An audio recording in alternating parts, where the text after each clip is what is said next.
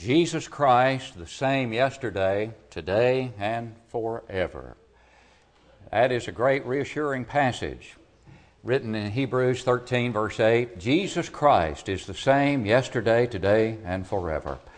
It's tragic this morning that some have abused that passage, misapplied it altogether, and tried to use it to show that miraculous gifts will always be present because Jesus Christ doesn't change, and since Jesus Christ gave gifts to men and authorized and used miraculous manifestations of His power, that power will always be available because Jesus Christ is the same yesterday, today, and forever. That's a total misapplication of what the writer of Hebrews assures us of here.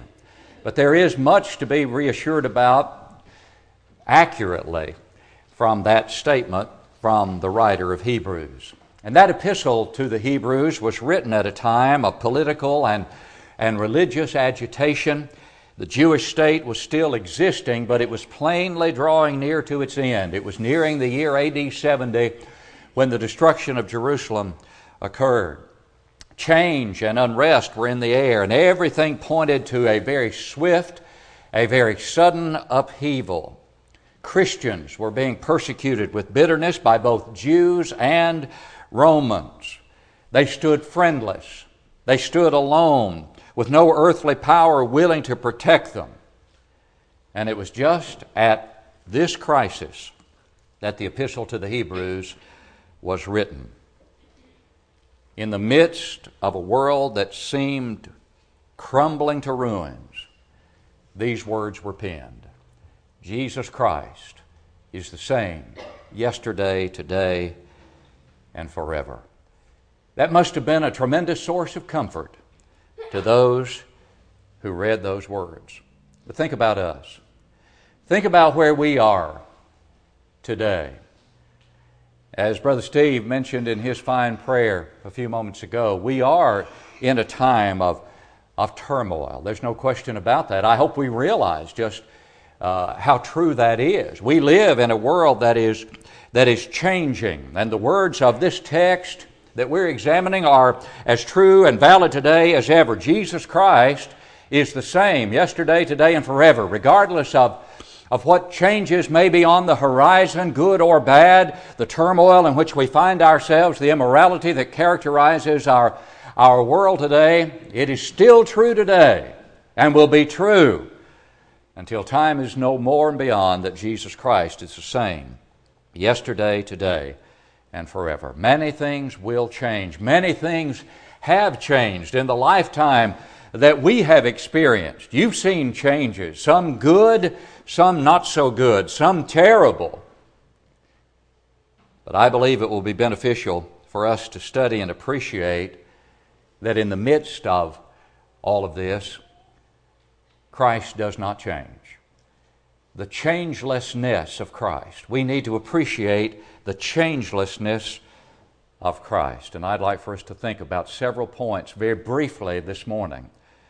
Very good points about the Christ that should, from Scripture, reassure us that no matter what may happen, what may change in the world in which we live, Christ does not change. He does not change in His attitude toward error, first of all. Every departure from God's Word was denounced by Christ as He lived upon this earth, and we have a record of it in His Word. For example, in Matthew chapter 15, hypocrites, verse 7 of Matthew 15, well did Isaiah prophesy about you, saying, these people draw near to me with their mouth and honor me with their lips, but their heart is far from me, and in vain they worship me, teaching as doctrines the commandments of men. Do we realize that the life of Jesus Christ was governed by it is written? It is written.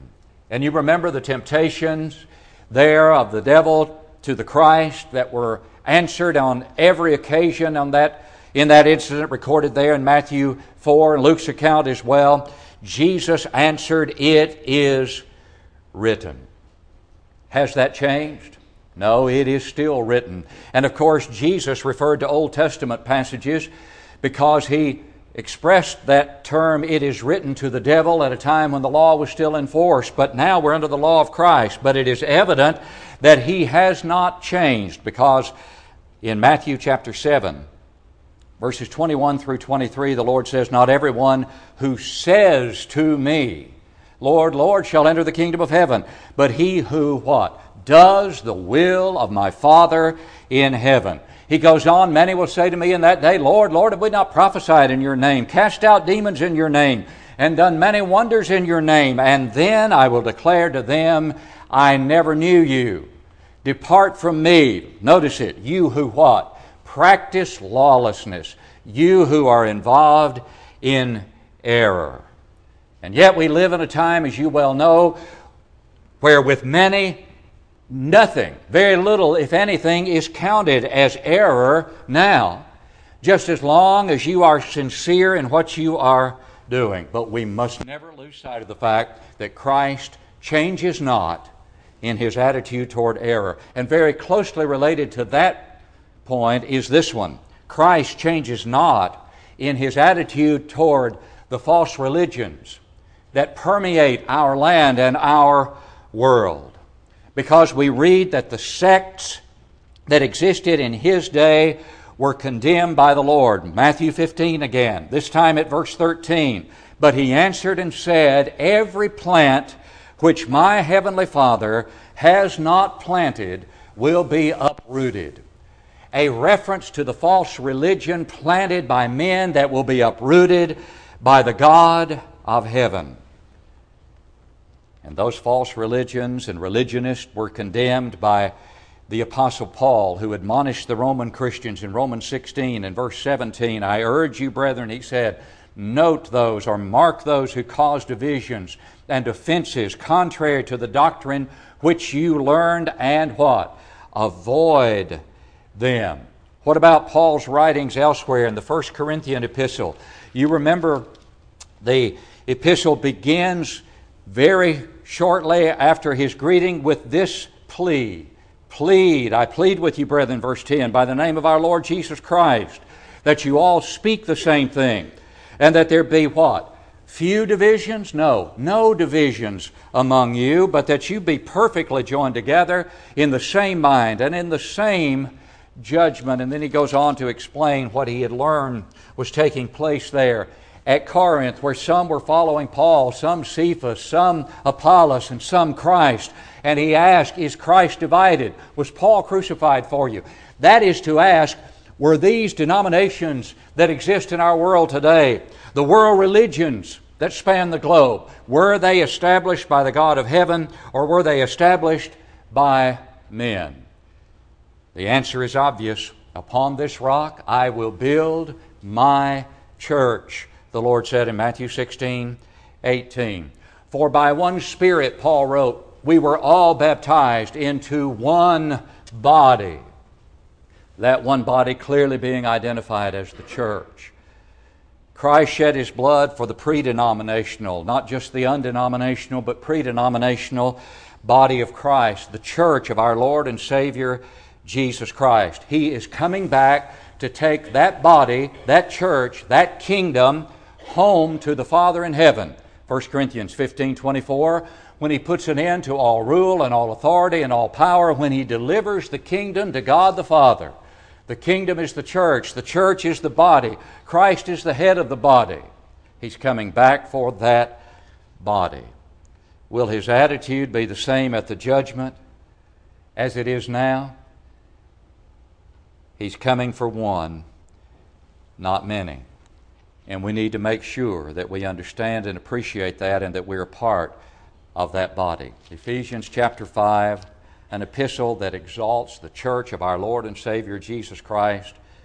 In verse 26 and 27, he says that he might sanctify and cleanse it, the church, with the washing of water by the word, that he might present it to himself, a glorious church, not having spot or wrinkle or any such thing, but that it should be holy and without blemish. The church is precious beyond description, and Christ is still its head, and his attitude toward the human heads that govern the human institutions that are established and exist without His authority, His attitude toward them has not changed, nor will it change.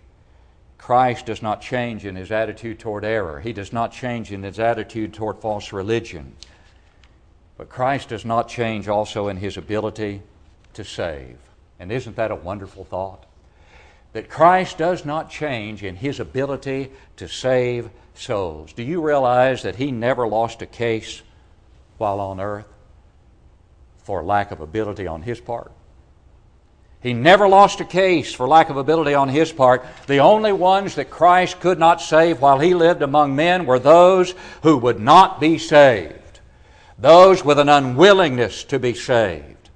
He saved the vilest of sinners when they would let Him, and there is none He cannot save today if one is willing to be saved. He has that ability. He has not changed in that ability. He will never change in that ability. And closely related is this point: He changes not in His interest in saving.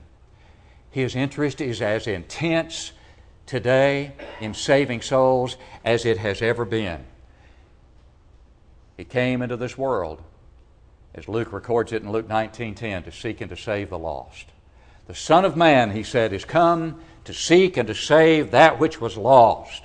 Do you realize that Christ is as interested in your soul and mine today as He was in the soul of that Samaritan woman about whom we read in John chapter 4? And when we read that account, we read about a time when Jesus was tired, Jesus was hungry, Jesus was thirsty, and He encountered a woman who was initially totally materialistic, had no interest in spiritual things, morally deficient, materialistic in her thinking, and yet a tired and hungry Lord was patient and had an intense interest in her soul, so much so that ultimately it led to the salvation of many other souls, to whom she went as she went into that city of Sychar and said, "Come, see a man who told me all things that ever I did. Could this be the Christ?" The kind of interest that Jesus had in that woman's soul, despite the kind of woman she was, is the kind of interest He still has in every precious soul. He has made your case and my case His own case. And with the fervor of an elder brother, He pleads with us to obey the gospel if we haven't done so. He pleads with us to live in accordance with the gospel and to never look back, because He's interested intensely in our salvation. And Christ does not change in sympathy. He visited our world that He might enter into all our feelings. Think about it. He assumed our nature. He was made like His brethren. He was tempted in all points as we are, yet without sin, that He might become a sympathetic priest.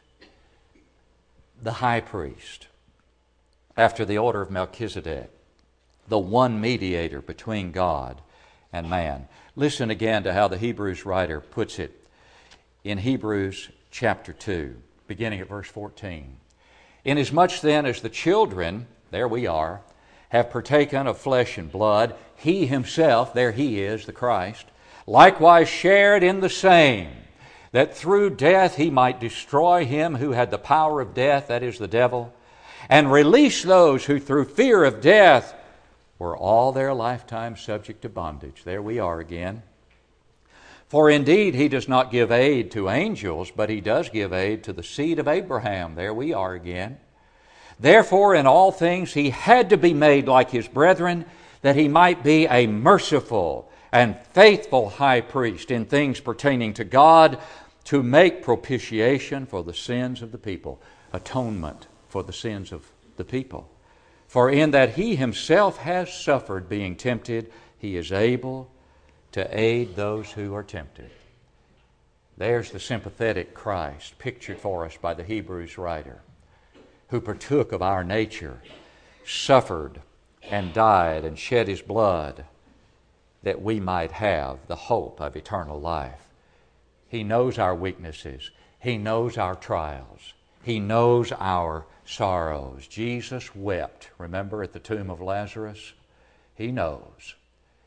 He changes not in His sympathy, and He changes not in His love and His tenderness Because God commended His own love toward us, in that while we were yet sinners, Christ died for the ungodly. And the golden text of the Bible, that was Romans 5:8. The golden text of the Bible, John 3:16, reminds us, for God so loved the world that He gave His only begotten Son, that whoever believes in Him should not perish, but have eternal life.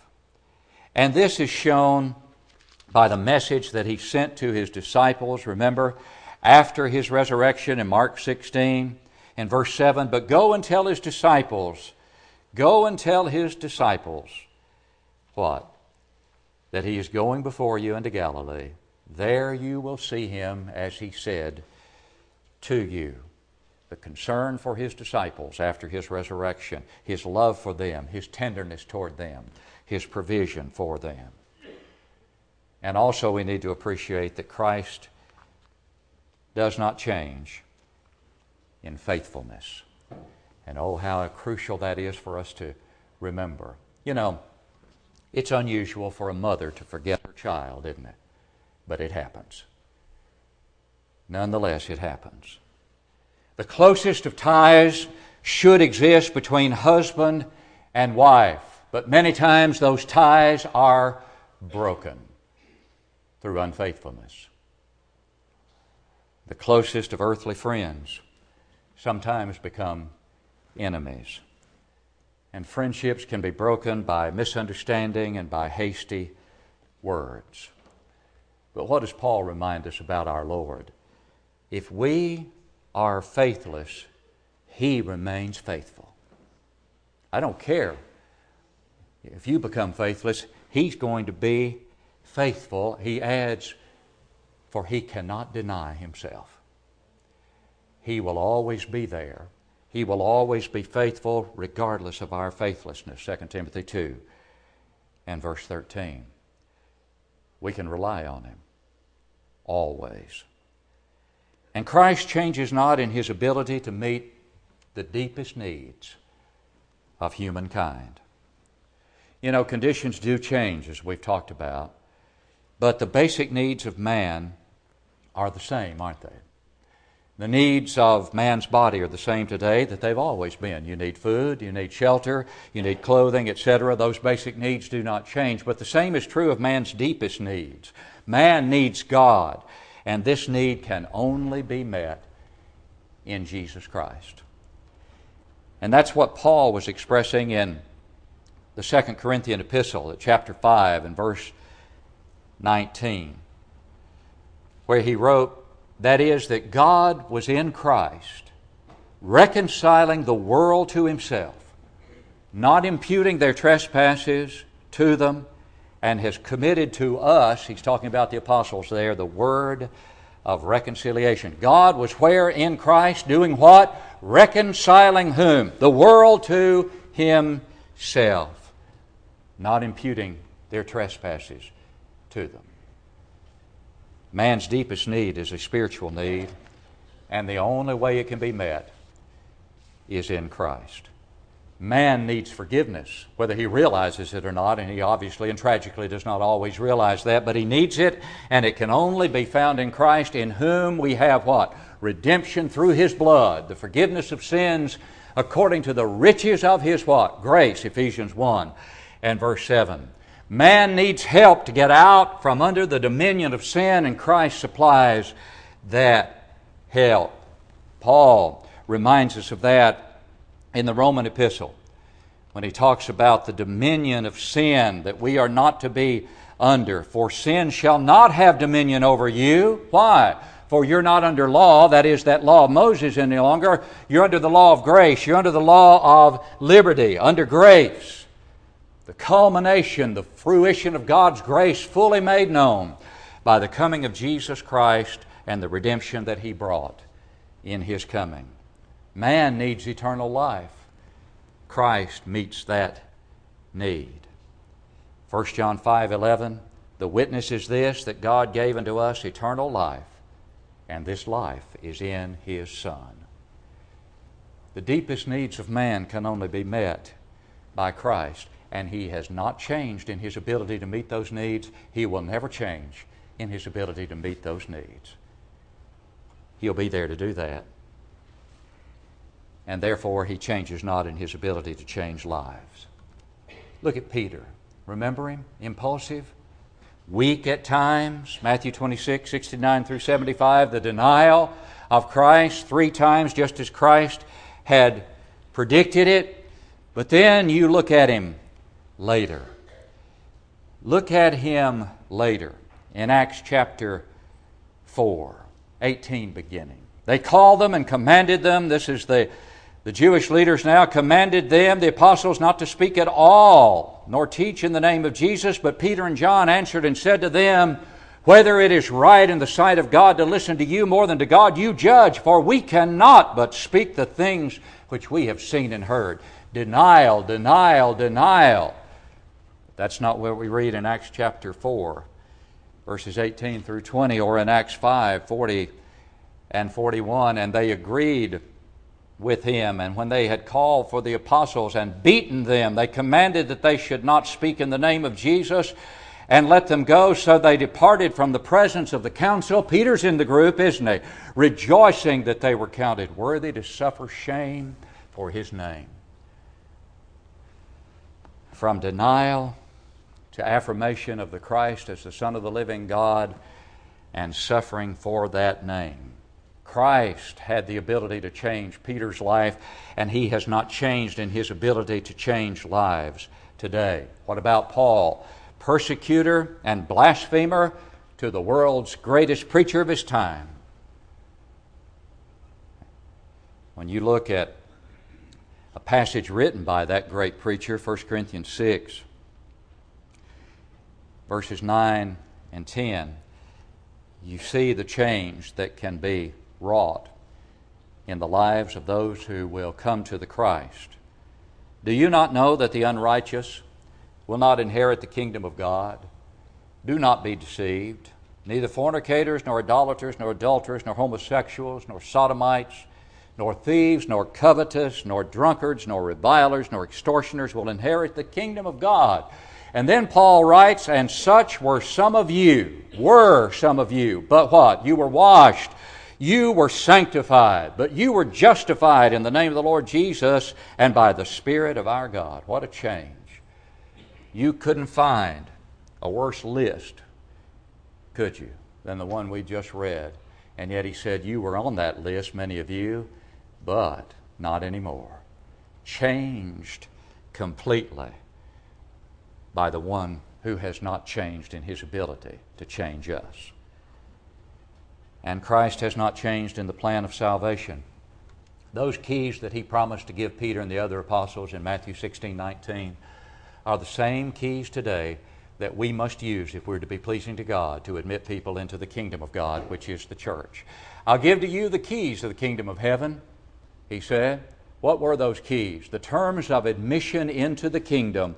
They were used for the first time on Pentecost following the resurrection and ascension of Christ. Then they've been used time and time and time again. And until time is no more, they're the only keys that one can scripturally use to admit men and women into the kingdom of heaven. Go into all the world and preach the gospel. Use those keys with every creature. He who believes and is baptized will be saved. He who does not believe will be condemned. We cannot change what Christ will not change, and that is His plan for saving men. The examples of conversion we've been studying the book of Acts, they stand. And they'll stand as long as time stands. And all the changes in the world have left those conversions unchanged. Man can change the plan, but he cannot change this plan. He can change the plan to a plan that he likes, a plan that's more palatable to more people, a plan that is easier to follow, but Christ won't change with him. Christ will not change and approve that changed plan, because Christ changes not in the specific plan of salvation. And Christ changes not toward neglect. He will still have the same attitude at the judgment that He has now toward neglect. In Matthew chapter 25,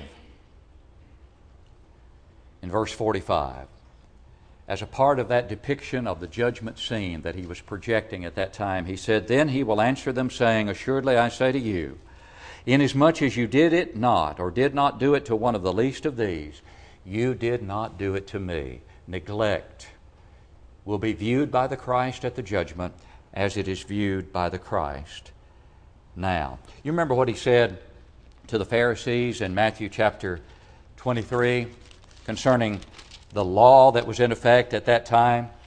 In Matthew 23 at verse 23, He said, "Woe to you, scribes and Pharisees, hypocrites!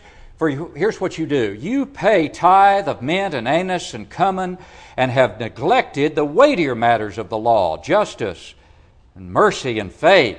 And then He said, "These you ought to have done without leaving the others undone." Neglect. Neglect. How did the Lord view it as He lived among men? We know how He did. How will He view it at the judgment?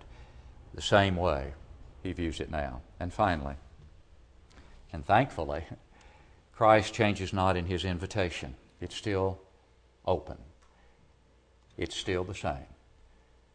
"Come to me, all you who labor and are heavy laden, and I will give you rest. Take my yoke upon you and learn from me, for I am gentle," or meek, as the King James says, "and lowly in heart, and you will find rest for your souls. For my yoke is easy and my burden is light." That's the invitation that will never change.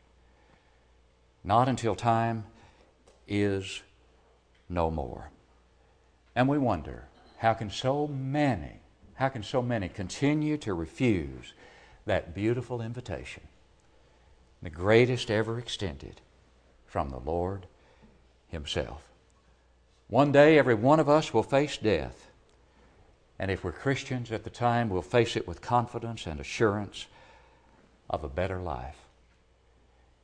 And some of us will no doubt know that time is near because of terminal illnesses that will occur that leave us with no real hope.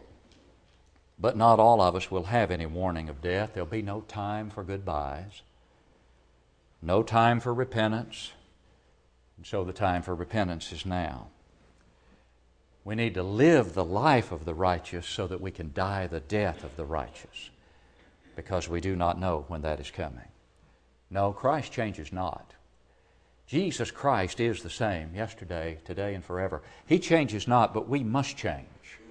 We must change from a life of disobedience to one of submission to His will and obedience to His commands. And when we do that, we know that Christ changes not in His promise to us of eternal life as a reward of our faithfulness to Him.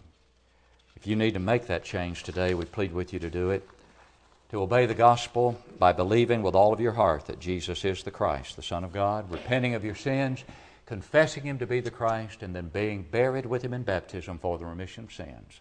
If you've done those things, but you know that you have not continued to live faithfully and need to come home to your first love, we plead with you to do that in repentance this morning while you have that time and opportunity. And for those who need no repentance, no change in your life, but you know you're surrounded by changes that are disturbing, face those disturbing changes with the knowledge that Christ changes not. As we stand to sing, will you come?